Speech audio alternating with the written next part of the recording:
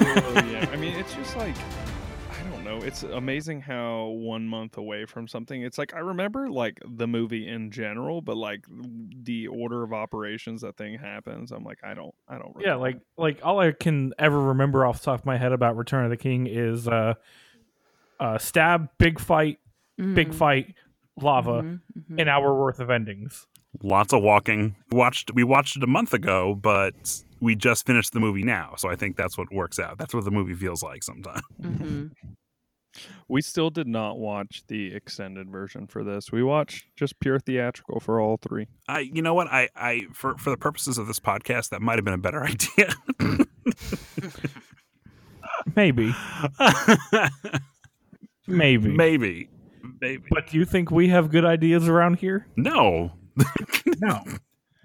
This is why we do what we do.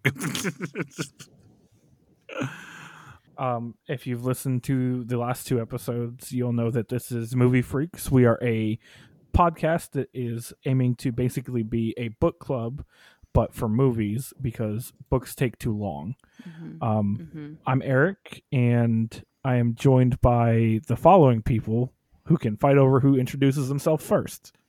Hey Me. guys, Jacob. I'm Sean. Emily. I beat I'm Emily Jacob. by saying this first, and I'm going to continue to talk because it's a power move. But more importantly, like I said, I'm Sean, the better half of Bedtime Gamers. As we all I'm Emily, the other half of Bedtime Gamer. As we all know, podcasts are about having conversations, and conversations are about whoever can talk the most, loudest, and most insistently. Jeff will not be joining us today. He has decided to take a sabbatical from the Lord of the Rings for the moment, and he said this movie sucks. he'll be back for a future installment once we figure out what that is. We're working on that part. So yeah, we watched Return of the King, the third movie in the Lord of the Rings trilogy. Rotka. Rotka. And Bring wood and oil. you know what's? Have you guys ever seen the show, the TV show? Oh God, what was it called? He was in that. The guy's name, I think his name's like John Noble or something like that. And oh man, Fringe. I didn't know that he was in anything else, and I'd probably still hate his guts. He's on a TV show Fringe, and I always remember this because he's all serious in Rotka. He's all like, "Bring wood and oil. My line has ended." And in this one, he comes out of prison and gets in a car, and he's like, "I like these modern cars. The seats warm your ass." And it's like everything he says is so there's so much gravitas behind it. Also, he was Scarecrow in Arkham Knight, and that was pretty cool. Really? Yeah. Okay. Yeah. The first thing I want people to know is something that you have in our notes here, which is that Smeagol has a Smeagol voice. What the hell?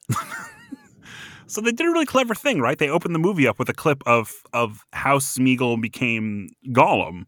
But then when you meet Smeagol, he's got a Smeagol voice. He has a Gollum voice, is what I mean. Why does Smeagol have a Gollum voice, like as a Hobbit? Do you just mean like? I'm confused. So here's what.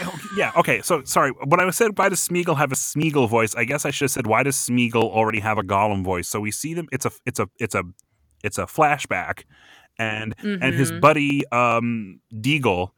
It's his cousin. His cousin, right? He's like, "Oh, I'm Deagle. I found a ring." And then Smeagol's like, "Oh, precious, can I see it?" And it's like, whoa, like you're not a weird freak, like spindly freak yet. Yeah, I see. So like, why doesn't he sound normal? The ring is just so powerful that he's like, "Oh my gosh, let me have that. Gotta have it." You know what? That ring is really good. I want to have it. Like that's That's just his, like, he's just had that voice and he talks like that back at the Shire, like, all the time, and people are like, what the fuck? Oh, here comes a weird voice Smeagol. Here comes the weirdo over here. Everyone? Yeah, it wasn't like just showing him with this one friend for like a one instance thing. That was the only person who would talk to him. Who would tolerate him, honestly. Which I want to, on that note, I want to bring up something. So this movie came out probably like when I was in 5th grade, and me being a dumb weird kid would walk around the playground at recess doing the Gollum voice. And, see, you were just enacting him. And that's how I met my best friend, because he's like, "You're weird, I like you." Eric, I was in high school when this came out, and I still did the voice. I also Old man. I also have a clip of me doing it at my wedding with my wedding ring. So Oh my yeah, god. yeah. How am I still married? I I'm don't kind know. of Bunch of nerds, am I right? Eric, you were just cosplaying before you knew you were cosplaying. yeah. Is that what it was? Yeah. I was not running around in a loincloth, but all right. And that's how I got expelled from school. So like the next big question that we have in regard to that is how do you think that like when Frodo is carrying the ring to Mordor, you don't really see it actually really getting to him until like the end of Two Towers, right? Mm-hmm. But with Smeagol, it was like instant. Like he had to Mhm. have it. He choked this guy out, and then he got shunned into a cave. So like, is he like that? Just like that weak-willed, or what's up with that? No, I was just gonna say that, this whole like giving him that backstory of like he has no friends, he's the weird one of the Shire. Like this is all kind of actually making a little bit more sense. That like, oh, like he was already probably inclined to strangle someone out of just a lot of emotion. So yeah, this is starting to check out. I mean, I feel like it's supposed to show how much resilience that Frodo has because, like, Yeah. anytime somebody else interacts with it, you can see, like, they don't necessarily go quite as far as Smeagol did, but they do, like, become weak to it and transfixed, and, like, Frodo is able to, for the most part, withstand that. And it shows, why it's Frodo who has to be the chosen one to bring it. And that's the real answer. But they could have just ridden the Meagles to Mordor. Why don't they just take the Eagles the whole time?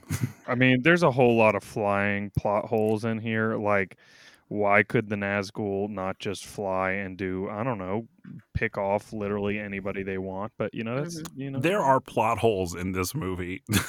There really No. there are. They are there. They are there, and I think we found a couple of them.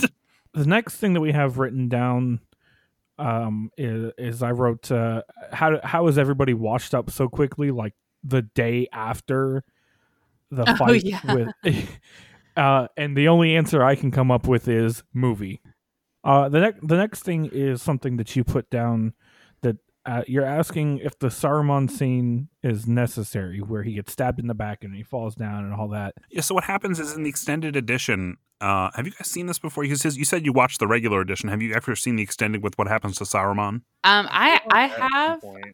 Yeah, I feel like we have. It's just been so long that I don't remember. It's just as we're sitting there watching it and I'm watching, it's a whole bunch of stuff, and it's like, oh, I think I see why they cut this out, because it's sort of like, it answers the question of what happens to Saruman, but it also kind of it drags a bit, and it just feels very like out of tone. So I'm wondering, was it really necessary? And I'm thinking, and now that I see why he probably cut it. Although, like, is the audience really wondering what happened to Christopher Lee? Maybe, but we have other stuff happen. Right. So I mean, I never at any point in this movie am wondering what happened to Christopher Lee. I'll be honest with you, never at any point after really the Fellowship am I wondering what happened to Christopher Lee. Rude. I mean, what? Wow. Okay. No, I wondered about it when I first saw the movie as a kid, because it's like, oh, we locked the wizard in his tower, blah blah blah, and that's it, right? But then I read the book and I was like, wait a minute, he took over the Shire. Oh yeah, What? Yeah. In the book, when Frodo and Merry and Pippin and Sam make it back to the Shire, Saruman and Wormtongue have taken over the Shire. And the end of Return of the King is them basically leading a revolt against him. Yeah. Oh my gosh. Thank Yeah. God they didn't have that. Can you imagine another ending? Which No. no, that would have been another movie, which is yeah. I also just love this idea that Saruman and Wormtongue were like, man, we to F in the chat for that when they were, at their little tower, and they're like, let's just go take over the halflings. You know what? This whole tree place didn't work out for us. Let's try something a little shorter. Let's go for those hobbits. Yeah. Let's have some more attainable goal. Ooh, Eric, this next point is one of yours, isn't it? Yeah, it's really it's more just like a comment on the music, because the music for these movies is absolutely incredible. Yeah. It is. Mm-hmm. But I especially love the theme music that they have for Rohan with the violins and the French horns. Just I was just gonna say, I feel like any good like fantasy or sci-fi movie needs to have like just a truly epic, memorable soundtrack. Like I feel like Mhm. that makes for such a better like recall of the movie. Like same with Star Wars. Like you have the iconic songs and like even not in movies so much as even in games. Like you think about Halo and like the actual like the Halo theme. yeah, And, like the yeah. theme of Halo. It's like it just brings you back instantly, and it's adds that like extra layer of nostalgia. That's a great point, by the way. Yeah, a lot of movies. Think of any iconic movie, and you've got iconic music too. Like even like non-fantasy sci-fi stuff, like The Godfather. Like even that has an iconic soundtrack or music to it, and yeah, the Rohan stuff has always been one of my favorites too. But that's during that whole sequence where they're partying and Gimli and Legolas have a drinking contest, which is in the extended cut only. That was a good clip. I don't know why they cut that. That was fun. It's fun, but what does it really add to the movie? Better than the ghosts. The next point I have on here is Arwen has in one of the boring Arwen scenes that keep popping up in this movie and all three No, movies. stop it. She gets Rude. a vision of. This is like my favorite. This is like one of my favorite Arwen. She gets a vision of the child that she realized that she would have had with Aragorn if she didn't go run off on a boat somewhere, and she's like. And I swear to God, when the kid vision looks at her, it gives her like a Zoolander face, like a blue steel. Like, I'm like, has anyone else seen this? I want this whole movie reshot where every character, just in every scene, is doing blue steel, like as a reaction. I gotta look up the blue steel face to remember. It looks like all of them. I've only seen if you've Zoolander ever seen once. Zoolander, you know what it looks like. Yeah. Merman pup. I did see Zoolander 2, and you shouldn't.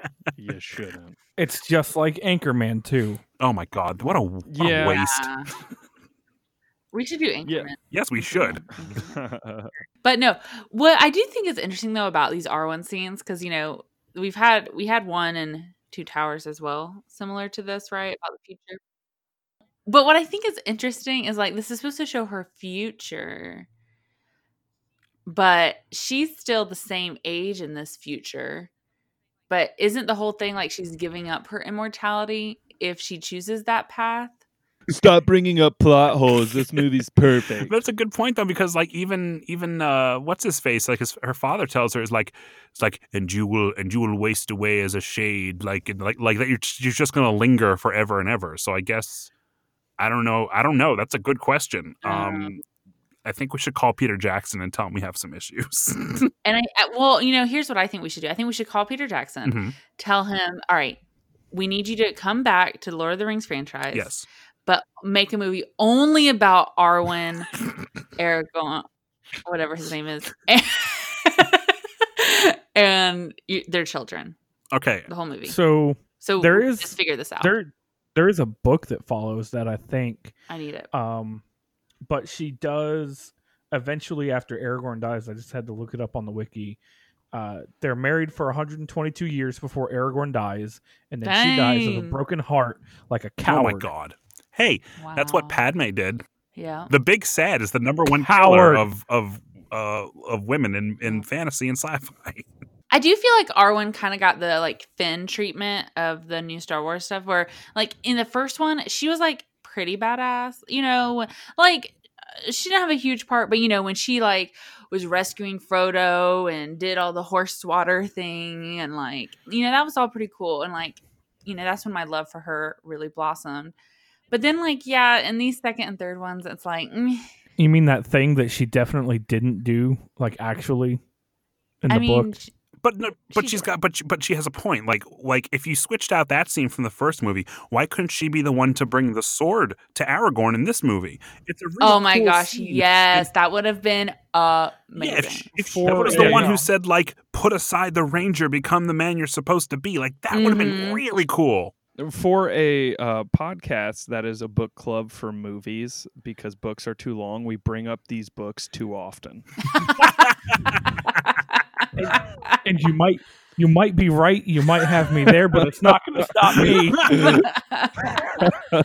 If we ever get to Harry Potter, I think we're going to have a hard time separating the texts from that we know from like these Oh. movies. Yeah, If for we- sure. No, it's I only bring it up because I didn't read these books, but If we ever get to Harry Potter, we're gonna get to Goblet of Fire, and I'm just gonna be like, "What the hell?" we're Yeah, just gonna all honestly. have an hour-long podcast of us all going, "Put your name in And similarly, when we get to the Twilight episode, Oh no, Emily got kicked. Yeah, What lots to happened? say. She got kicked from the podcast. You guys, Emily watched 4 Twilight Stop it. movies in one Stop night. it. I woke up at 4:30 in the morning and she was wide awake. And I was like, "Is this the second movie?" And she said, "Oh no." Y'all, I mean, Return of the Listen. King is so long. I'll watch them, but I'll complain the entire time. Return of the King is so long. We're talking about other things right now. I know. All right, let's return to Return of the King. So yeah, Arwen scenes. I still love Arwen. I love everything about it. But yeah, I do think she got a little disrespected in the second and third movie because it's just all about her being like the traditional woman, like mom, wife. Meh. Okay, tired. Oh wow, a dude that was born in like the early 1900s wrote this. Also, I had a note here. How fucking cool is Minas Tirith? It's so cool. Yes. It's the city. It's so big, and it's just Okay, so about that, I don't know if you ever saw it, but 5-ish years ago, there was a GoFundMe page where these people were trying to raise like a couple billion British pounds to actually build this Oh my in real God. life. And you could Obsessed. actually, like, if you donated enough, you could be an actual Lord of Minas Tirith. What? Obviously, it never happened, but Let's bring it back, listeners. Find this. GoFundMe. Find this Build Minas GoFundMe. Tirith. We can make it happen. there's a scene in the extended version where Frodo and Sam are doing what they do, and they're walking along, and they come across a statue of a king of Gondor, probably, that had its head knocked off by a catapult thing, because catapults are rude and trebuchets are better. Mm-hmm. But as they keep walking, Sam sees the head of the statue, and there's a crown of flowers on it, and the sun shines down on it, and he points it out to Frodo, and then everything gets all pretty, and then all of a sudden, no more pretty. Yeah. It's a really I just think it's a really pretty scene, like just in Mhm. general. I agree. I think that's a really it's powerful, and I like that there's scenes like that kind of it's not slow down the movie, but like take its time, because Sam and Frodo, their story's not just about dropping a ring off; it's about hope and all this other garbage nonsense no one has time for. Let's get Correct. Mm-hmm. And then directly after that, I wrote down, if the ring wraiths are drawn to the ring, Yes. how is it when Frodo and Sam are outside of Minas Morgul, when they're trying to take the Morgul Pass up through the stairs and end up going through Shelob's lair and all that, and this army of orcs comes marching out of Minas Morgul with the Witch King of Angmar like flying above them? If he is drawn to the ring, how do you not notice it directly Right. beneath you? because they're Yeah, so it's- bad at their jobs. They're terrible. Honestly, like the more I watch this movie, I feel like they are worse at their jobs than stormtroopers, and that's really hard. that's saying something. But he's not wrong. Where's the lie? like they're supposed to be the elites, and they're friggin' garbage. But again, it's like in the first movie, I feel like they have such a presence about them, and they are terrifying, and like they are, coming up on Frodo and finding him wherever he's at, and it's like, but then by this third one, it's like, yeah, and we're supposed to have this Witch King. Also, what he was apparently one of the original ones, but like they ain't said shit about it back then. yeah, suddenly it's important. But anyways, suddenly it's important, and again, yeah, like you said, he can't see him right in front. What I'm getting here is that horses are spookier than flying monsters. I'm thinking so. That's what I'm getting out of this right now. Honestly, I mean, they're not CGI, so there might be some truth to that statement. It's like That's true, it's yeah. one thing when like they're huddling under the root of a tree in the first movie, which is an awesome like picture scene that I think they took from the original cartoon. Like there was a scene just like that. But then like when they're flying through on this weird like semi-dragon and they're doing nothing effective except throwing some horses around at some point. Which I'm going to skip one of your points here to come to here. This is something really. All of the Gondor soldiers are grabbing their ears and screaming and running around, going ah, ah, and I'm like, oh, that's what fearsome presence in D&D is, because like dragons have this ability called fearsome presence, and I'm like, if I saw a dragon, I wouldn't be scared. I'd be like, that's so cool. But no, I guess I would be terrified, like these guys would be. That makes more sense. I don't know. I just feel like there could have been a lot. I don't know what, but I just feel like that kind of feeling that we got with the Nazguls in the first one, like that just wasn't here for the third one. Even though, like you said, they are on these fearsome, crazy looking dragons. But I agree. So when they come and they attack, when the orcs and the Nazgul come and they attack Osgiliath, and then Gandalf runs out and pushes them back, and Faramir and them come back into the city. Yes. They get told to go back out there, and no, they're like having a parade through the city. It is so sad. Everybody knows that it is so depressing. Yeah. It's just a suicide parade. And like literally his dad, okay, it's been a minute. So what's his name? Denethor II, son of Ecthelion II, Lord and Steward of Gondor. And who is the son? Now that's the one who's leading this parade, the suicide. Welcome to the suicide parade. Faramir. Yeah. Faramir, yeah. I feel like his dad, legit, I'm like, is that Wormtongue? Like, I feel like they're so similar. Maybe not in appearance, but like just this, like parasite on the throne. Don't care about no one but themselves. Wrong. He cared very much about Boromir, but fuck you if you're not Boromir. Yeah, seriously. Right. That's true. Oh my God, I just realized that this is like the first part of the Black Parade song. Yes. But yeah, that is so depressing because, Faramir, like, he's dealing with the loss of Boromir, and, like, he knows he doesn't measure up in his father's eyes, and, like, he knows he's just going on, like you said, the suicide parade, and it's like, ugh, and he's such a good guy. He's a good guy. He's a good guy. But that gave you a bad guy. And then what's his name is like singing to the oh my God, yeah, while he stuffs his face. He's munching cherry tomatoes are dripping down his chin gross. while the pretty voiced Hobbit is singing. Yeah. So the trio go into the mountain to find the ghost army. Yeah, so they go off into the trio goes off into the mountain to find the ghost army, and the I guess aside from Carl Urban. So I'd say probably like the second command for the Rohan. He looks at the king and he's like, we can't beat Mordor. But then he looks back at him and he goes, no, but we're gonna meet them in battle nonetheless. And if that's not like big energy, mm-hmm. Mm-hmm. I'm trying to be a little PG-13 here, but big energy. You got that BD. You got that BD. You know what I mean? Yeah. You know what it means. But no, it's really cool because they know that they're probably gonna all not make it out of this. But at that point in how things have progressed, what other option is there, right? Like you have to try. Is this do we have a point later about oh it's like literally right here. Okay, never mind. Is it the part where good guys have trebuchets and bad guys have catapults? Yes. Okay. That's important. We already covered that though. I know. So we're good. I just wanted to reiterate trebuchets. Make sure that you know. This podcast is not sponsored by r/trebuchet memes, but if you would like to, we'll gladly I'm take your endorsement. Please. Are we talking about the dead? Is that the next thing? Are we finally up to this part? Yes. Yeah. Okay. So yeah. Yes.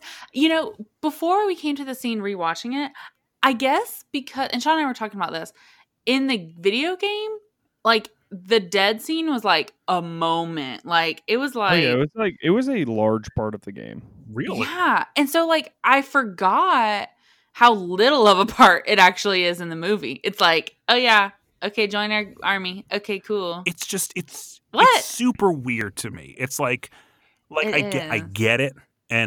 but at the same time, it's kind of like, okay, you've got this, first of all, really oddly CGI'd ghost army that Mhm. comes in and essentially saves the day, and they swarm around. And hey, remember that time that the King Theoden, who came out there with that awesome like death, and they go and they charge, and he gets killed. That could have been avoided if everyone just sat around and waited for the ghost to show up. Like, it just kind of like, it's like, Right. what was the point? They take down an Oliphant, they storm the entire thing in literally like 30 seconds, and it just sort of, it Uh-huh. makes everything feel so like vain, you know what I mean? So, and I've never been a fan of their presence in the movie. I feel like it could have been improved with like a treatment kind of like when they were in the mines of Moria. Like, you know, how that was like a big, like there was just a lot of stuff happening, and that was not a large part of the movie, but it, you know, is a significant part. Like, I feel like if they would have kind of treated it like that, then maybe it would have been a little bit better. Because I mean, I do think it serves a purpose with Aragorn, but yeah, I mean, it just was so rushed and just didn't make a lot of sense Yeah, yeah. overall. So about the ghosts, one thing, I don't know if we kept it in the revised notes, but I love that when they show up, they leave little pockets for like Aragorn and Gimli and them to fight. Like, consider it ghost friends. 10 out of 10. Yeah, that's like you see them all in the background, but it's okay because Orlando Bloom has to do some more BS and take down an entire charging elephant with just a bow and arrow, you know, like they. And then that awesome line from Gimli. It still only counts as one. Yes, I love it. I want to be that confident in battle that like I'm just playing this game with one of my friends the whole time. You know, like a numbers game. Oh yeah, like they don't worry about dying at any point. Yeah. No, Yeah. not at all. Oh, there's this weird thing in the extended edition where they keep like, it's a really poorly edited thing where Orlando Bloom like recites a poem or something about the ghosts, and it swings around. The camera swings around them. It's like swinging it's so around, bad. and then Gimli's like realizing he's walking on skulls, and he's just like, oh. I'm very glad they cut that scene. It was very awkward. It's funny, but it does feel like an extended cutscene. Mm-hmm. What's the next big thing? They bring up the big ram. Yeah, the cave. Yeah. The cave. How about the cave? It's a city where there are dead people, and somehow they're both dead, but not. Wait, are we dead. talking about the dead of the cave of the dead people, or the cave that's next on the list here? The Shelob. The cave of no fucking thanks. Oh yeah. So, okay, before that, an extended cutscene, which is right after they, if you're watching on DVD or Blu-ray, you have to switch to disc 2, because they say bring up the wolf's head, and they bring out the big battering ram, and then it says switch disc, and you're like, okay, what is this, a PS1? You switch the disc, and then disc 2 on the extended cut opens with Aragorn and Legolas and Gimli standing on the backside of that mountain where the cave was, and the pirate ships are sailing up. And he's like, you're not going to go any further. And they laugh at him. So Legolas knocks an arrow, and Gimli taps his bow, and it goes and it shoots a pirate, and it's actually Peter Jackson. So they created a hostile work environment. That's what I had here. Mm-hmm. But then I wrote down, Frodo goes into the cave of no fucking thanks to play hide and seek with Smeagol. I wrote it Smeagol and a bundle of nope. And this is also at the point where like Sam, like, right, Smeagol had to set up Sam, and now Sam got kicked and like has to walk all the way down that mountain, only to walk immediately back up. Crumbs is on his jacket. Totally sucks. That was sad. And now Frodo's in the cave. Shelob versus Aragog, discuss. Yes. What are your thoughts Yes, here? great point. I feel like both this movie and it must have been Prisoner of Azkaban maybe came out around the same time. Is that right? Yes. And yeah. Yes. So I feel like you couldn't help but compare these giant spiders in both movies as someone who hates spiders. So here's the thing. As someone who hates spiders, I think that the talking spider in Harry Potter is worse. because he also has more spiders. Yeah, there's spiders on That's true. spiders. He does release more spiders. That definitely is the scare factor for Aragog is just the multitude of spiders. But I feel like Aragog himself is like not as great looking. Like looks like a Muppet almost. Looks like something from Dark Crystal, honestly. Yes. Oh, not a good thing. My vote's gonna go for Shelob because they based it. Shelob does look better. They based her on like all the monsters in Lord of the Rings. They based it on like New Zealand and Australian things. Oh. So Oh God. it's basically I think are there spiders like this in New Zealand? Essentially, like they're called wolf spiders. The scene where like she silently comes out of the cave and it's like those giant arms first. Like it's so first of all, like, anything with a giant monster in it, I'm immediately you got me 100%. So I love this scene. And so I'm all about the Shelob. I'm not about the Shelob because she essentially pelvic thrusts her way. Yeah, that was kind of weird. Like, hump, hump, hump. Yeah. I was like, oh Lord. When I was looking up images of Shelob, I guess in the what is the really popular Lord of the Rings video? I guess the sequel. I was going to say Shadow of Mordor. Yeah, that's what I'm thinking. Shadow of War. It's a woman. So in the book, is Shelob a woman? Yeah, they even reference it in the movie when the orc comes and they find Frodo, and they're like, she likes to play with a prey. But she's not. She never takes the form of a human, though. Right. That's just something they invented for the game to make a sexy lady when there was no sexy lady there before. Whoa! Listen. Yeah. Hello. Hello. That pelvic thrusting came in handy. That's where she got it. But I do want to note, since I referenced the Aragog is a talking spider, it's never brought up. I don't even think in the actual books, but it's like some other extra, because there's all these appendices in the history of Middle Earth and all that. Shelob is actually capable of speaking as well.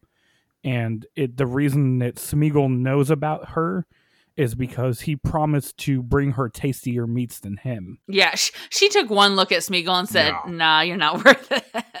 No. He's basically like, if you let me go, I'll do grocery shopping for you. Huh. I have to say, I'm not super scared of spiders, but I've seen both this and Chamber of Secrets. With a friend of mine from high school who's I'm still good friends with, and she is like, I have never seen someone this arachnophobic in my life. So she spent the whole time like covering her face, like getting as much into the chair as possible when these scenes came up. And these movies were very hard for her, especially Chamber of Secrets. Yeah. I defend Shelob, sexy version or not. You know what? No, I'm going to go there. I think the version of this movie is plenty sexy. Okay. I think no, I'm taking a stand right now. I think Anita, go for it. She got that thick abdomen, all right? She got them like all right, okay. she's the total package. The total Was it the package. Pelvic thrust? Is that what really got you? You know what? This was almost rated R. Almost. I'm gonna bounce off of this here. I'm gonna bounce off of this here. Jacob mentioned that she's thick and she got that pelvic thrust, but also she'll kill you, which is the millennial pipe dream. I'm uncomfortable. I was just choking, so I couldn't contribute. Okay. Yeah. So that's the podcast. Yeah. No. What's the next thing here we see? That's the next thing is. So whenever the Rohan army is leaving from camp, they're saying, oh, it's a 3 days ride to get there. We can't afford to bring a woman or a hobbit, blah, blah, blah, whatever. But then Eowyn and Mary? Yeah. Eowyn and Mary go along anyway, and nobody recognizes them. It's that long mane helmets that those Rohan warriors wear. I had commented that there's this extended scene here where like Mary is like, I don't like, why would you do this, my lady? Like, there are people who like, who love you. And it's very clear that he's in love with her or like has a crush happening. And it's super awkward and doesn't work. And I'm glad they cut the scene. And it really bothered me because first of all, he's standing out in the open. at the camp. They're in a camp, and he's got the helmet off, and he's clearly 3 foot tall, and everyone's like, no one's noticing. But and what I'm saying here is I don't think Peter Jackson does romance really well. I don't think he's good at directing chemistry. And I said here that I think the most romantic couples in any Peter Jackson movie are 1, Frodo and Sam, 2, Correct. Merry and Pippin, correct, and 3, King Kong and the girl. Ooh, From the King Kong from his 4-hour King Kong movie. God. So yeah, you remember that time when we were all like, Peter Jackson is a great director, and then he made King Kong, which I don't think is a bad movie. I just think it's way too long. King Kong was the first movie I saw with a girl in theaters, and that's how old you guys are. Oh my God, I hate you. And mainly just Jacob, because Eric's my age. So how do I know that you weren't going to movies with girls like when you were like 6? I don't know. I can't. I mean, I was in middle That school, sounds about so right. that should shoot it to you. You know, maybe, do you think that maybe Mary has these romantic feelings for Eowyn just because, like, she's kind of similar to him in the fact that, like, she's not supposed to really be fighting. Like, you know, that's not her role, just like it's not his role, or he doesn't have a place. And, like, but she's defying it, and she's this badass woman ready to fight. Yeah, rebellion, like, yeah. I want to do it too. I want to be like you. I actually think that's a really good analysis, and I think that's true. But I think it has more to do with the fact that there's only 2 women in the entire of Middle Earth. Yeah, that's true. And they both like the same guy. Yeah, So. yeah. Love triangle. It's okay. She gets Faramir at the end, so, like, it's fine. The lesser Boromir. But, like, better. You are a lesser son of greater house. Speaking of which, is this is a purple? Is that Sean? That's Shawnee. I think it's Shawnee Sean. boy. Yeah, Sean point. I have arrived in the comment section. About damn time. But yeah, Emily and I were talking about it during. So it's like, why is the main orc in Fellowship, who's Lurtz, I think was his name? I was like, why does he look so much cooler So and more much threatening cooler. than Gothmog? Like, Who literally looks like the he looks person like from the Goonies. Yes, the Goonies. Mm-hmm. Yep. So I have a couple of comments on this. Lurtz is basically a newborn. Newborn. He's basically a newborn. So he is very young and very handsome for an orc. Yes. Love this. And newborns. then Got that. like all newborns, he's young and handsome and virile. Young, fresh. But the thing with Lurtz versus Gothmog is that, like, the Uruk-hai in that scene, those are like trackers, hunters. They're hunting them down, right? So they have to be more cool. Whereas Gothmog is basically the equivalent of let's say Dwight D. Eisenhower in World War II. He's like the commander. That entire army is his to command. So he's probably been through some shit. Obviously, if you look at him, you would know that. I mean, have they really been through some shit? Because it seemed like nothing was happening before the start of this freaking series. You know what I mean? Being born, if you're an orc, that's going through some shit. So Sure, yeah. But no, the whole thing is that, like, he's not really supposed to be badass, right? He's just there to strategize. But he uggo. I thought he was a cool addition. I don't think he's as cool as Lurtz, but I think he's a neat addition. I don't even think he's as cool as his second in command, who has a dead head on her freaking helmet. Oh my! Release the prisoners. Cannibals! Oh yeah, that was time of the orc. That was the scene. Ruthless. I mean, I get it, but, like, still, Lurtz is cooler. So Denethor goes crazy, and Gandalf takes charge of the soldiers in the city, and he's commanding them through a siege of that magnitude. The orcs and the trolls and all are just pouring into the city. And controversial opinion, but to me, this just solidifies that Gandalf is what we young people who are not Jacob nowadays, The youth. Hate you. Mm-hmm. the youth, we would call Gandalf the goat.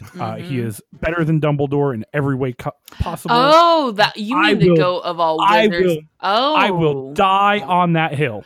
Oh, interesting. I mean, like, in I thought you terms of just meant who's in gonna Middle win in Earth, a and I was fight. like, yeah.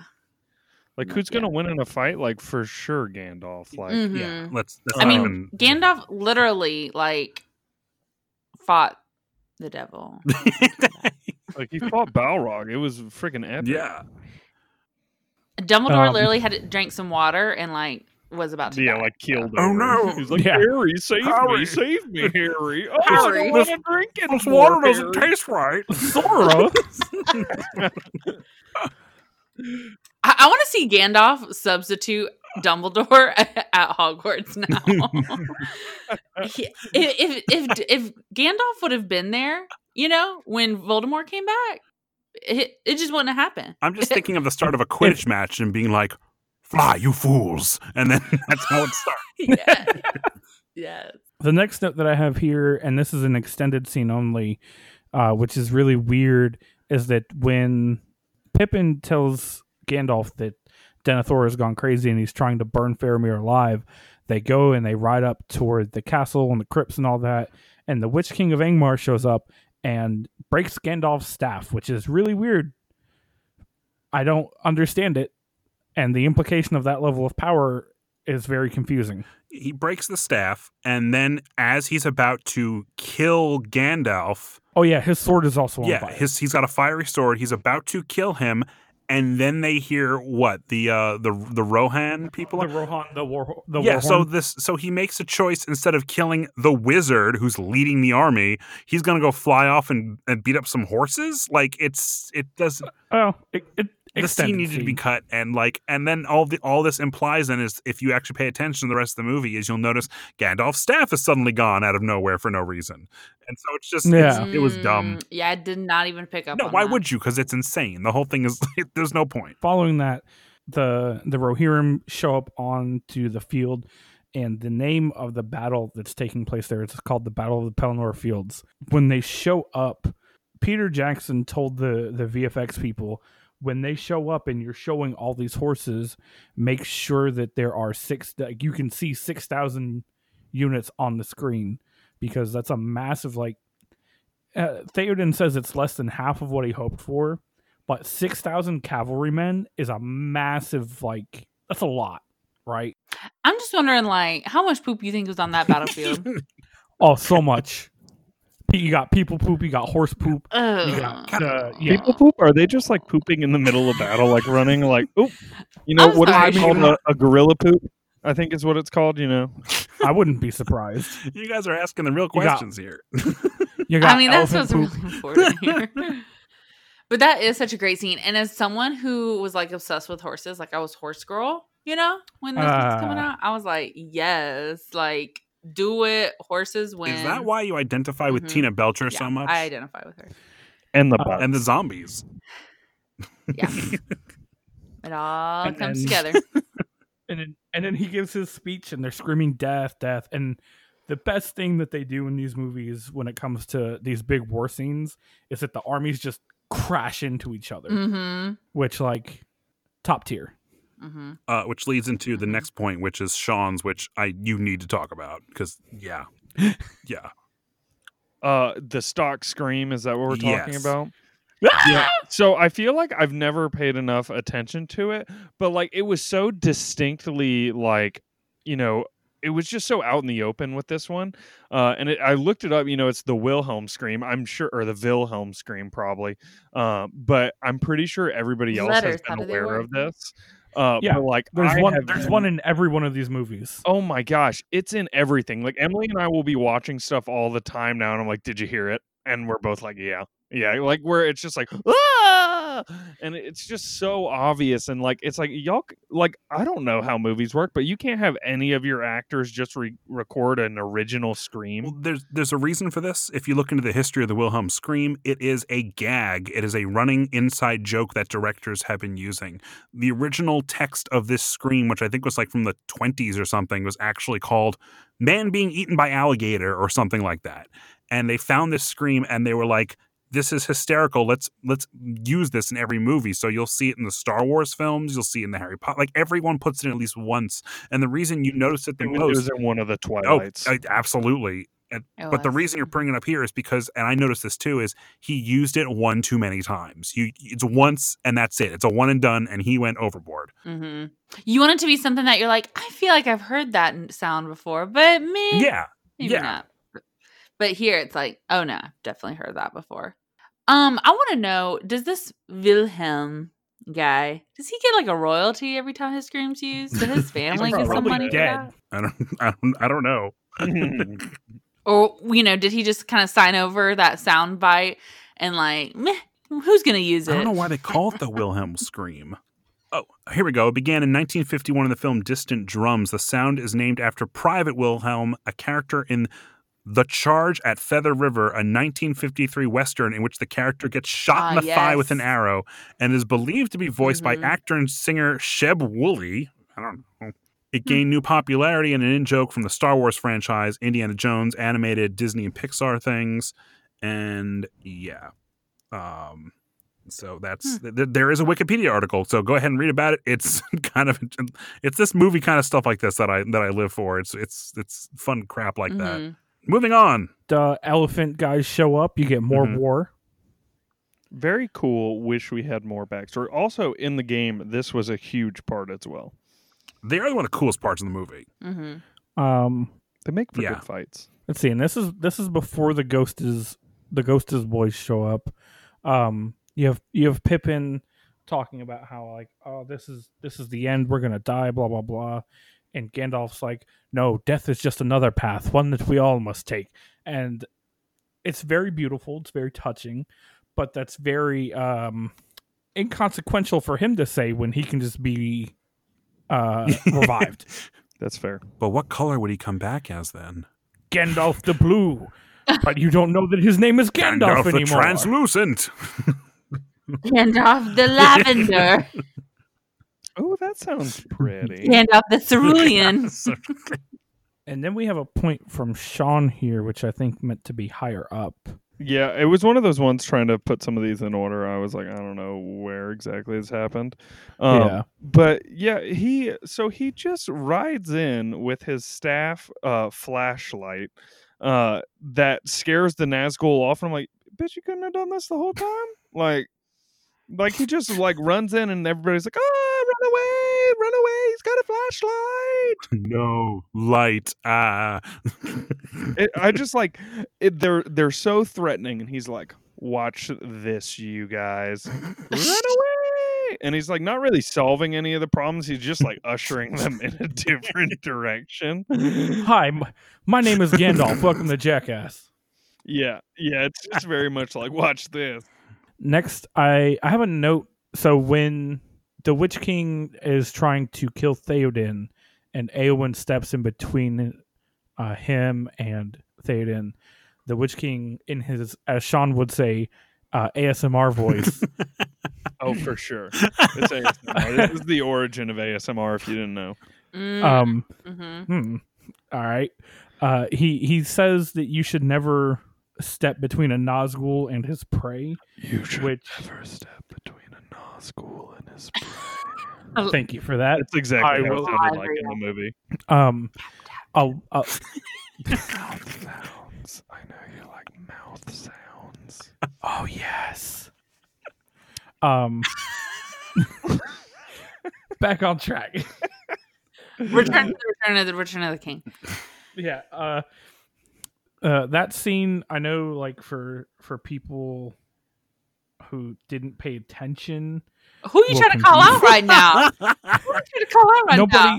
Nobody in particular. If it applies, I'm sorry, but you know. Shoe fit. But like for people who weren't paying attention, like We're in the dumb. in the first movie, they call the ring race, they call them Nazgul, but then everybody's like, oh, the little dragon thing is called a Nazgul. It's not. I mean, I felt like that was clear, but I mean, I also get like how it could be misconstrued in this one. There you go. The things that they're riding on, they're not dragons, which is weird because they look kind of like wyverns or whatever. They're called fell beasts. Like my old cabrio, we called it the fell cabrio. Because they fall by the sword of a woman who's never been trained in battle. Is that why they're called fell beasts? Excuse me. the women of that country learned long ago that just because you don't wield a sword doesn't mean you can't be killed by one. Look, I'm She is just a saying shield this maiden. goes straight into they're worse than stormtroopers because they picked literally the worst mounts. Like they're like, look at how cool these guys look. Oh man, some old woman from the village got him. Old woman. I don't know. She's like 140. What? She'd be trying to step in on Aragorn. I'm not a fan of her. Okay, that'll make her 140.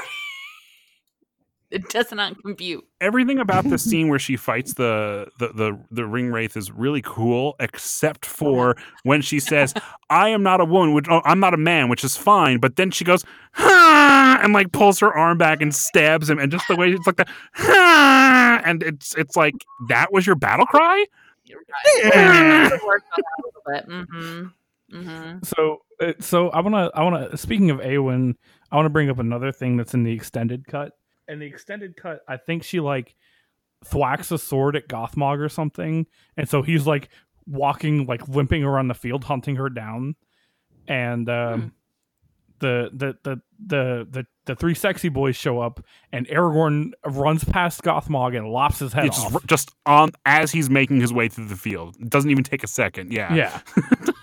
Like, if you can look that good decapitating somebody, you deserve to be my king. Yeah, but then he's like, "Nah." Y'all, I think we came to this podcast a little too thirsty for the characters in Return of the King. I'm just gonna put it out there. A little bit. I know what I'm about, though.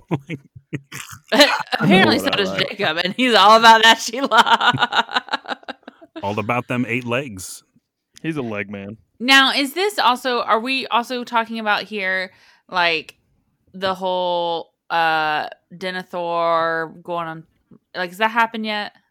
Oh no, it's down here. Okay, We're past that point in the movie. okay, Based on where we are in the notes, but interesting. Denethor, Okay. yeah, they're a little out of order.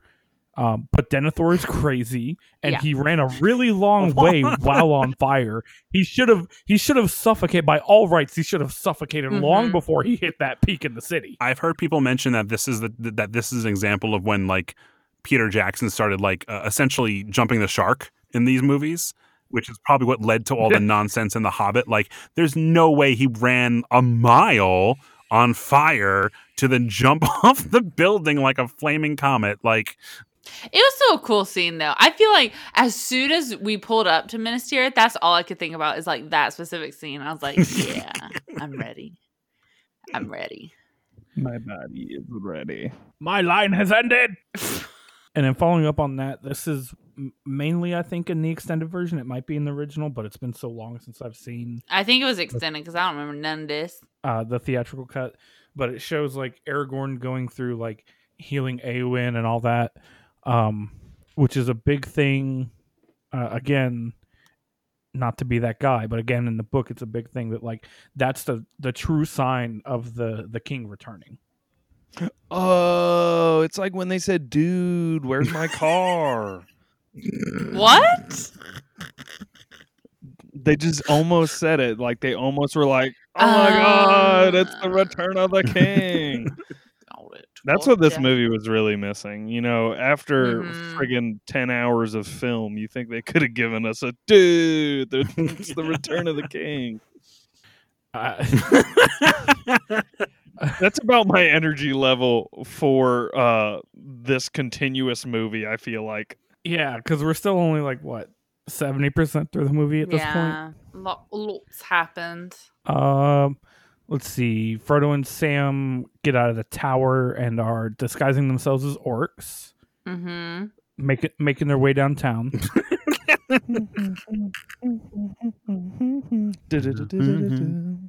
What does you have here about the Mouth of Sauron? Yeah, there's an extended scene that they cut where the Mouth of Sauron comes out to talk to them when they're at the gate. And they do a really cool thing where there's this guy on a horse and his mouth. Actually, go ahead if you haven't seen this, Google it, Mouth of Sauron, and it's really cool. They made his mouth like CGI large, and the lips are split, and like the teeth are just rotting, and like his saliva is all like corrosive looking because basically the lies of Sauron are so like corrosive that you can see it eating away at this man, this beast, and he comes out and he's like, all jovial. He's like, why do you come to do you come to have tea or something like that? And it's a really neat thing. And it also brings up the whole reason that you see an orc running away with Frodo's mithril shirt earlier, because he takes the shirt and he throws it and says, he's like, we killed your hobbit friend, ha ha ha ha. And so Aragorn then comes up and chops his head off, and it's really cool. Yeah. Is this sealed to his hair? It takes more than a broken Elvish blade to make a king. And to which Gimli then essentially gives us a Obi-Wan, the negotiations were short line, kind of, and it doesn't really take away anything to put it in there. I thought it was a cool thing. I'm kind of sad that, like, it's one of the few times in this movie there was an extended scene that I thought should have been in the original. Yeah, so piggybacking off of that, again, Aragorn makes decapitation look sexy. More thirst. He gives his more thirst. Always eternal. Then he gives his speech. You have Gimli and Legolas being a meme again, which always appreciate. And then Aragorn charges the entire army in the front. I just feel really bad for them. You know they got to be tired. Like, they just fought at Two Towers at, what's it called? Helm's Deep. And then they just fought at Minas Tirith, or was it Minas? Yeah, the Minas Tirith. Yeah, well, I and mean, they're like, let's just keep going. Yeah, let's just keep fighting, y'all. Well, by that point, it had been at least several weeks, like between the end of that battle and then when they left to go to the Black Gate. It had been at least a few weeks. But it's just like, how many times are you going to be like looking at death and being like, yeah, it's about to happen? I mean, the thing is that either you face death head on or it ends up coming for them all anyway. Right. True. True. And then you have Gollum bites off Frodo's finger. He piggybacks on invisible Frodo and bites off his finger because he makes it all the way to the mouth of doom. And he's like, "No, the ring is mine, Sam." We've 12 hours of film. Come on. This is about to happen. And then they push Gollum into the volcano, and he sinks into the lava. But you would realistically just stand on top of it and burn. Okay, by the laws of what? It was a convection or whatever, coming anywhere near where they were to that mountain, they would have already incinerated. You can't be be that close to fire, to lava. You will die. Sure. Yeah, I guess if you're a wuss and not like a friggin' cool hobbit or something. Honestly. If your heart was pure, you wouldn't burn up. You mistake the powers of the pure heart, Jacob. I also love the little tease they did where the ring is on what was it, like a cooled lava or just like a lava rock or something for a minute, and you're like, is it gonna actually be destroyed? It's like, let's add one more moment of tension here. And then it's like, nah, just kidding, just playing. I do have to say that I love you have this Mordor theme the whole time, bum bum bum bada bum, and then when the ring is destroyed, they turn it into a joyful success music, which it's really cool. They make it so it's like bells chiming almost. We did it. We destroyed them, and I thought that was a cool way to flip that song around. But yeah, no, then we get 40 minutes worth of endings. Mm-hmm. A little bit of ending fatigue. Just a little. What's the ending? What's the true ending? The true ending is before they apply the Instagram filter. That is every scene in Rivendell. God, it's friggin' terrible. Whose decision that was should be fired. And I'm assuming it's you, Mr. Jackson. I'm assuming it's you. Is that the scene where slow-mo, everyone comes into the room to see Frodo and they all go, Yeah. and he says their names except for Orlando Bloom. He looks at him and goes, who? He just doesn't say his Yeah. Oh? Yeah. Was that in Rivendell? I thought that was in. No, that was Rivendell. That was after the Eagles take him back. He's in the bed. Yeah. I thought that was in Minas Tirith. No. Because Bilbo's there, and then they go on the boat. No, he's saved by because there's the one there's two because he wakes up in Rivendell after the Eagles bring him back, and then all the hobbits jump in and jump on him, and everyone comes in, and Gimli comes in and goes, ha! He shakes his hands and I didn't think that was in Rivendell though. Oh, I thought it was. Oh, you're saying it was Minas Tirith? Oh, I thought that was in Minas Tirith. Yeah, because that's before. Oh, well, shut up. How's that sound? According to the people of Reddit, he does wake up in Rivendell. Oh. Well, he wakes up in Rivendell and they huff his ass back to Gondor. All the way to Gondor. Listen. He's gonna spend a movie and a half to get there. Okay. Yeah. So that happens. It certainly does. You look at Legolas. Oh, yeah. So there's like, how what's the count? Like 4 or 5 endings? Too many. Yeah, too many. Instead of all the extra stuff with Frodo and them going back to the Shire, because like, they would have gone back to the Shire and stuff like that. When they're at the ceremony for Aragorn officially being coronated as the king, and Gandalf goes, "Now come the days of the king, may they be blessed," or whatever. And then Aragorn, Emily's gonna love this, Aragorn finally gets to kiss Eowyn. Finally. And then they walk up on the hobbits and they bow, and I still I cry a little bit every time I watch this movie and I get to the scene, and he goes, "My friends, you bow to no one," and yes. he gets down and the entire you see the entire plaza just wave of everybody getting down on one knee. That's it. And I feel like that could have been it. That could have been the movie. It could have 100%. It could have just cut to them, being in the Shire, not having to deal with life has to go back to the way it was, but some wounds don't heal, and it could have just cut to them being in the Shire, chilling at the bar, drinking a pint with the homies, and saying, we live the rest of our days in peace. They could have done one of those, where it's like, Sam, and it just still frames Sam. And it's yeah. Where are they now? But no, I totally agree. That was the ending. That was it. But yeah, that's what it should have been. So I've at least if people have closing things they want to talk about, we should say that. So I'm going to say, because I think this is a good closing point for me on my end at least, and that is if you've been listening to this, you probably think I'm getting pretty down on this movie, and I kind of am, because I told you the second one's my favorite, and I love the first one, but this one it feels like it drags a lot. I don't feel like it carries the momentum that the first two movies gave.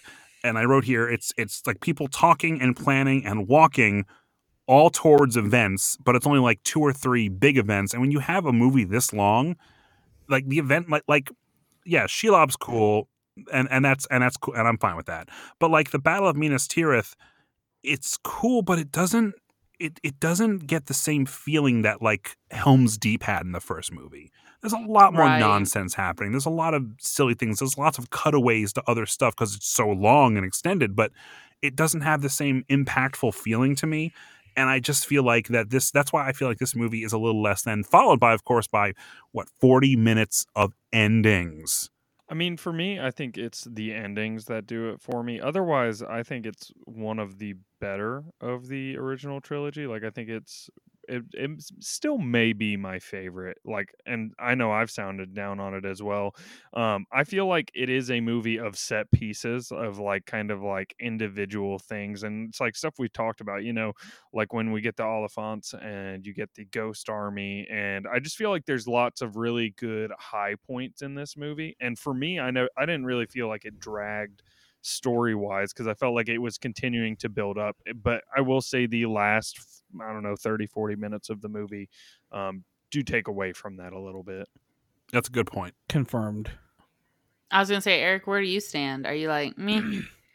No, well, my thing is that I love the big war set pieces, because I just love the medieval warfare style where you have Army A and Army B and they just slam into each other. So being that this movie has 2 separate big war pieces, growing up it was my favorite. But now as we've gone back and rewatched them, I am inclined to agree with Jacob as that Two Towers is the best, because it follows these separate plot threads and they're coherent. But in this movie, everything is just kind of all over the place, which to a degree says so much about the second movie, because you think about most trilogies and often the middle movie is regarded as the worst. And I don't think that's the case for the Lord of the Rings. I think it's interesting because I've always heard the opposite, where people say it's the second one that's usually good. Because when, like, for example, the original Star Wars, everyone says Empire is the best one. Is the critical opinion on that? I don't agree with that, but but that's like that's I that's mean, what the peoples say.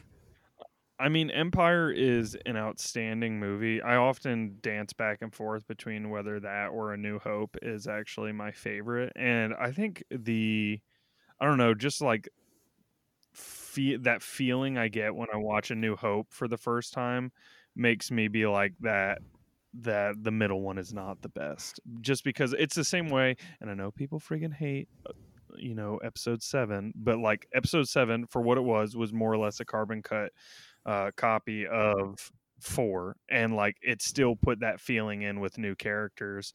And then goodness gracious, 8 was terrible, but another story another day.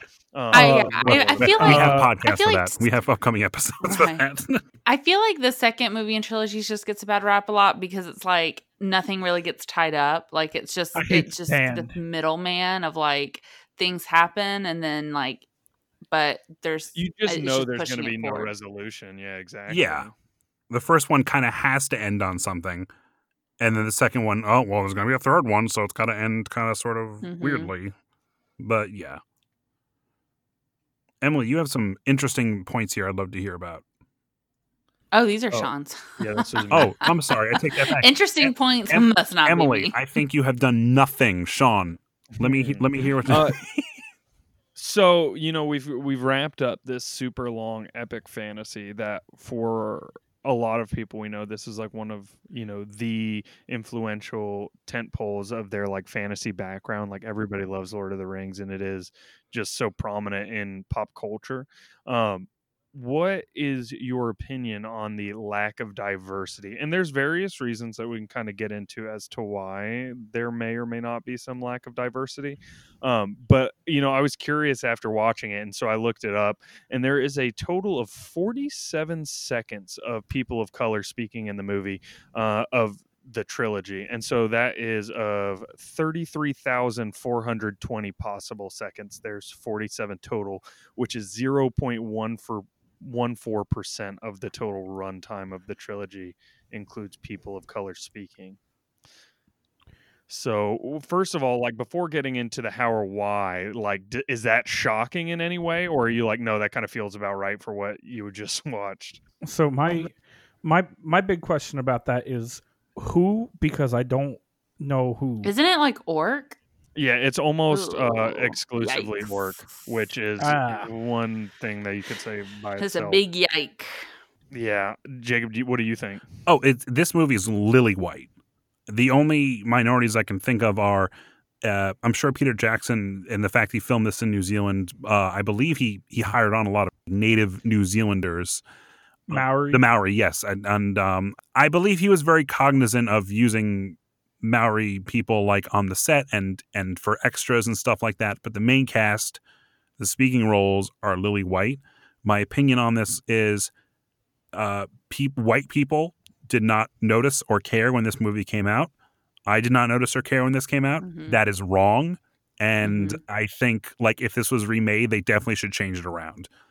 Yeah, it's one of those things. It's like, I mean, I was young, and I'll be honest, at a young age, I didn't think anything about it. But it was like, it's just, it's one of those things to me. Like I think back to like so many like of the major tentpoles of like my fantasy and like sci-fi backgrounds, and like there's very poor representation in general, I feel like. Yes. And like looking, just what other people had to say about it, there's one of like, oh, it was a product of the times, and to a degree, it just for I'm trying to figure out how I want to phrase it, but like, as a product of the times, 20 years ago is not that long ago. No. But like that's yeah. But sadly, I mean, I do think, we weren't having some of the conversations we're having today as prominently as we are today anyway. And then there's other people who are like, well, no. This is how it's supposed to be because of the source material. It's an allegory to British and Celtic and Norse mythology. So these are the people who would have been in the region, and that's why they have to be white. And like, I don't know, where do you come down on that? Hate it. hate. I knew people like that growing up when like if you brought this up, they'd see like, well, that's what Tolkien wrote as, and I'm like, yeah, but the point is now we can make this a story Mm-hmm. for everyone. Mm-hmm.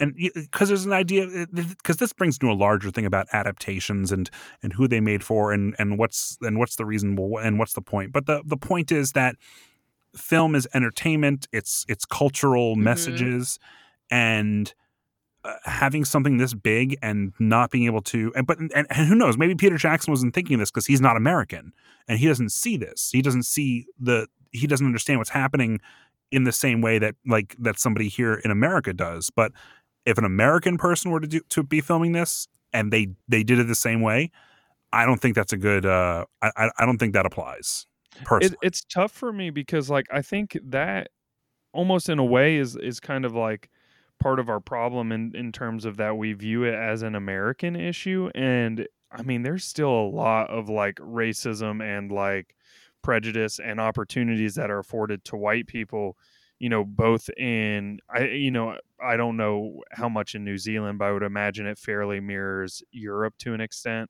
And like in Europe, like it's still common. Like I follow, I bring up soccer a lot, but like that's a big issue over there in terms of coaching, just like it is in the States in terms of like who gets opportunities. Even, stuff like James Bond, like, talking about Idris Elba, that kind of stuff. But, in England and Italy, like there's still like plenty of like issues that kind of mirror American society. And I feel like it's hard to lock in and be like, well, it's a more of an American problem type thing. Like I think it's kind of like it just shows that it's everywhere that he wasn't an American. And it, I'm sure there were plenty of Americans who obviously worked on this. And I just don't think I can't imagine it just got brought up very much. Yeah. It just makes me sad because and I think about this a lot. Is like, if I, were a person of color growing up and like, this is, just not being able to see myself in like these, like Sean said, these tent poles of like fantasy of this genre. And it's like, I just can't imagine what that would be like because it is so whitewashed and so lily white, like you said, Jacob. Well, I'm saying like another big problem about this is that Tolkien is writing using all these things you bring up, these fantastic points of references, the British, Celtic, Norse mythology. This is stuff that is often fetishized and used by people who are promoting a white supremacist point of view. Mm-hmm. So I think that's a fair view now of it. Tolkien would never do that. Tolkien was from what we know of him and his writings, he was not a racist. He was not any of that stuff. He was just somebody who was deeply in love with his origin and life and world and everything that inspired the things he enjoyed, which is perfectly okay. And he wanted to write about that. And I think it's just more of like being cognizant of like you can find Who's a it way, for, like you said? yeah, you can Mm-hmm. find a way to respect that. I think a good example Mm-hmm. of this is actually the Thor movie where they cast Idris Elba as Heimdall, and Thor still represents like Chris Hemsworth looks like this ideal, Norse god, flowing blonde hair, blue eyes, smoldering looks, muscle on muscle. And yet you still have Idris Elba and I'm sorry, the actress who plays Valkyrie, her name escapes me at the moment. Oh, Tessa Tessa Thompson. Thompson. Yeah, you can still fit people of color into this Mm-hmm. milieu, if you will. And I think that's a good example of ways you can still incorporate that. Yeah, that's a really good example. And it never feels forced in those. And I think that, kind of brings up the last part is like why couldn't it have been adapted? And I feel like every defense of it that I hear is just very, I think you're pushing an agenda in terms of like, oh no. It's how the author meant it. And like I don't know, I just don't buy it. I feel like it's very, kind of narrow-minded, and it's the things that, I hope like the fantasy stuff that's popular from the 2020s that'll be popular 20 years from now is going to be that we're not having these conversations about it. Mm-hmm. Yeah. So on that, I want to jump on your last point that you have here about how you think it's going to be handled in the Amazon series.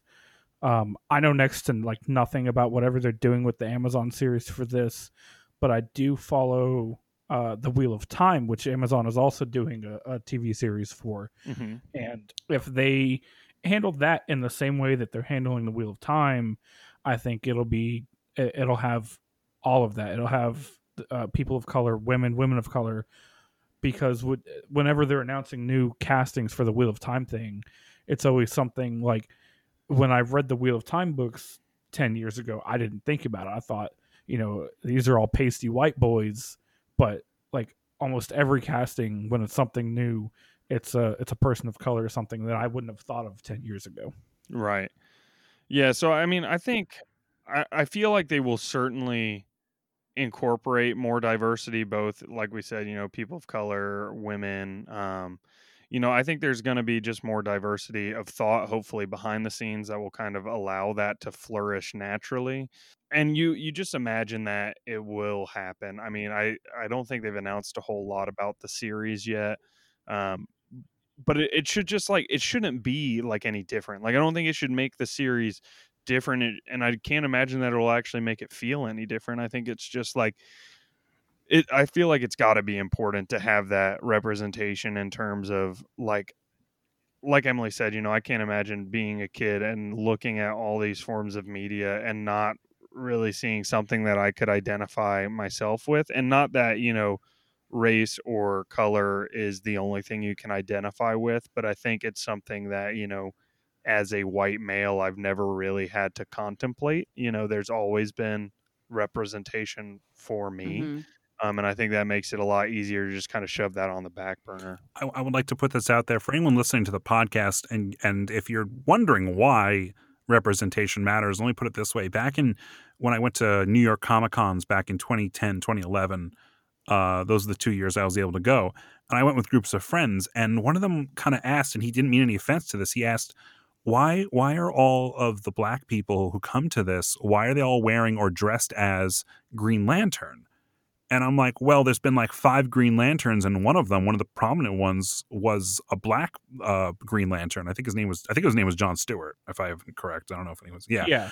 And that's the one that was in the cartoon in like 05. Yeah. So it was like only a Yeah. couple years after like the case. He was still very big in the cultural consciousness. And I'm like, and that's the thing. Like the representation does matter because you want to see yourself. And just like Sean said, Mhm. we see the white people. And I know I get giddy whenever I find out a character is Jewish because, it's just, I don't know, it's just how I feel. It's just to have that, like, identifying thing that you're like, oh, I can identify with this character on another level, I think, and like I said, it's very easy for me. And it's not something that, I'm not gonna sit here and say like, oh, I've always thought this way and I know what should be done. I don't think I necessarily do, but I think at the same time, like, I do realize that, I'm in a very easy position to say like, oh, I've never really had to worry about that or never had to wonder what it's like to not have that. Mm-hmm. And I think it's important that we as consumers of this media continue to have these conversations because, I mean, we're talking about Lord of the Rings and this was made 20 years ago and we're talking about how different it was. But I mean, I had these same thoughts with Game of Thrones and that was recent, Yeah. And it's like, I'm glad to hear that Wheel of Time, is that what you said, Eric? Yeah. Is definitely being representative and doing that. But I mean, there's still plenty of like media coming out today that is still whitewashed. And so it's not like, oh, just because this is 2020, now all of a sudden everything's great, I mean, yeah, there are strides that are being taken, Mm-hmm. and I don't really know that it's my place to say whether it's enough or not, but I don't feel like it's enough yet. Right. I really think this is something we should definitely revisit if and when we do. The 2 ones that jump out at me are the Marvel movies, because I think there's a lot to critique there about this, and also the Star Wars movies if and when we get to them, because I don't know if you guys have seen the comments that John Boyega has been making recently. Oh, yeah. Look, Yeah. I am as the resident John Boyega stan, Number one fan. like John Boyega's treatment in 8 is almost exclusively why I hate that movie so much, and I realize Sean came I out of the have theater different- saying those things. Oh my god! Like I literally left 8 and was like, they ruined John Boyega. Like I was like, they ruined Finn. Like, and I know this is a discussion for another point Yes. in time, and I know lots of people love 8 of the trilogy. They think it's the best one. their treatment of Finn in that movie was sole reason enough for me to not like that Oh, movie. we'll definitely hold on to it. And I'm not saying I disagree with you. In fact, I agree with you a lot. And I think that's definitely worth for us talking about. Absolutely. John Boyega's great. I hope to see more of him. Fantastic. Well, Anyways, this is not the Star Wars podcast. This has been the Return of the King podcast, I think, Eric. Yeah, something like that. I was gonna hop on the John Boyega train there too, but I think we're past that. What? I'm never past the John Boyega train. If we're wondering, like, I'm here for This it. has been episode 3 of the John Boyega podcast. Please join us next time. As we... But no, the only other thing I think I've seen John Boyega in aside from Star Wars is Pacific Rim 2 terrible Oh, sequel. I forgot he was in that because I forgot about that movie. That's how bad that movie was. And he was still the best part. Yeah. What do we want to call it here? Yeah. yeah, we finished Probably. it, guys. Woo! This is like We lorded the rings. Lord of the Rings so hard. so We hard. did. So hard. Raging And Clo. we thirsted over the characters the whole time. Sheila. It was great to revisit it, I will say, because it's been a minute. I feel like I revisit other, like, Harry Potter, Twilight, I revisit others, but I don't always revisit Lord of the Rings, and so it was nice to come back and Yeah, I personally watch watch it this all again. once a year. I don't want to overdo this movie series.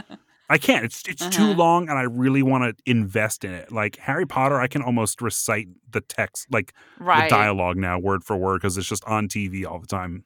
Yeah. Mm. True. Yeah, so this was our discussion on the Return of the King, the final of the Lord of the Rings trilogy. I really don't think we have anything else much to say. So I hope whoever you are, wherever you are listening to these, I hope that you're having a great day. And again, this was Movie Freaks, which is a podcast that is a book club about movies because books are too long, but we're still going to bring up the books. And again, I am Eric. Oh, I'm Sean. I forgot that this is the order I go in because it's a power move. And I'm Emily. I'm Jacob. Jacob. He's the leader of the Nazgul. Jacob. Thanks for listening, guys. Goodbye.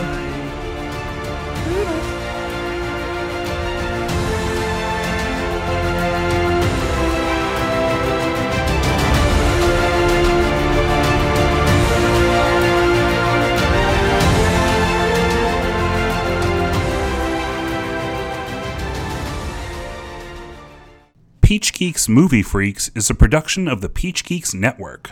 This episode was hosted by Eric Bowser and co-starred Jacob Gallet, Emily Horan, and Sean Horan. This episode was originally recorded on September 6th, 2020, and was edited by Jacob Gallet. The intro and outro music is courtesy of Roman Scenic Music, with an available link in the podcast notes. For more information on Peach Geeks podcasts or to join in the conversation, join our Discord channel. A link is available in the notes. Thanks for listening.